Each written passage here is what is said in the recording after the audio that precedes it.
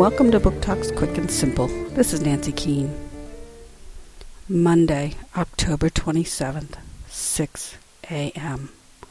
What really happened? These are the facts. We know that Alex, an HIV-positive teen, was stopped at a light when he was attacked. His windshield shattered by a baseball bat.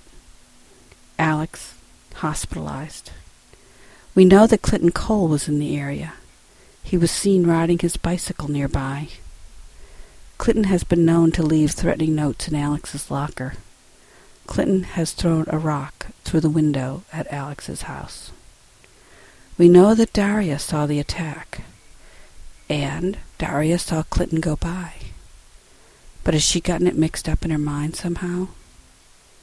What really happened on Monday, October 27th, at 6 a.m.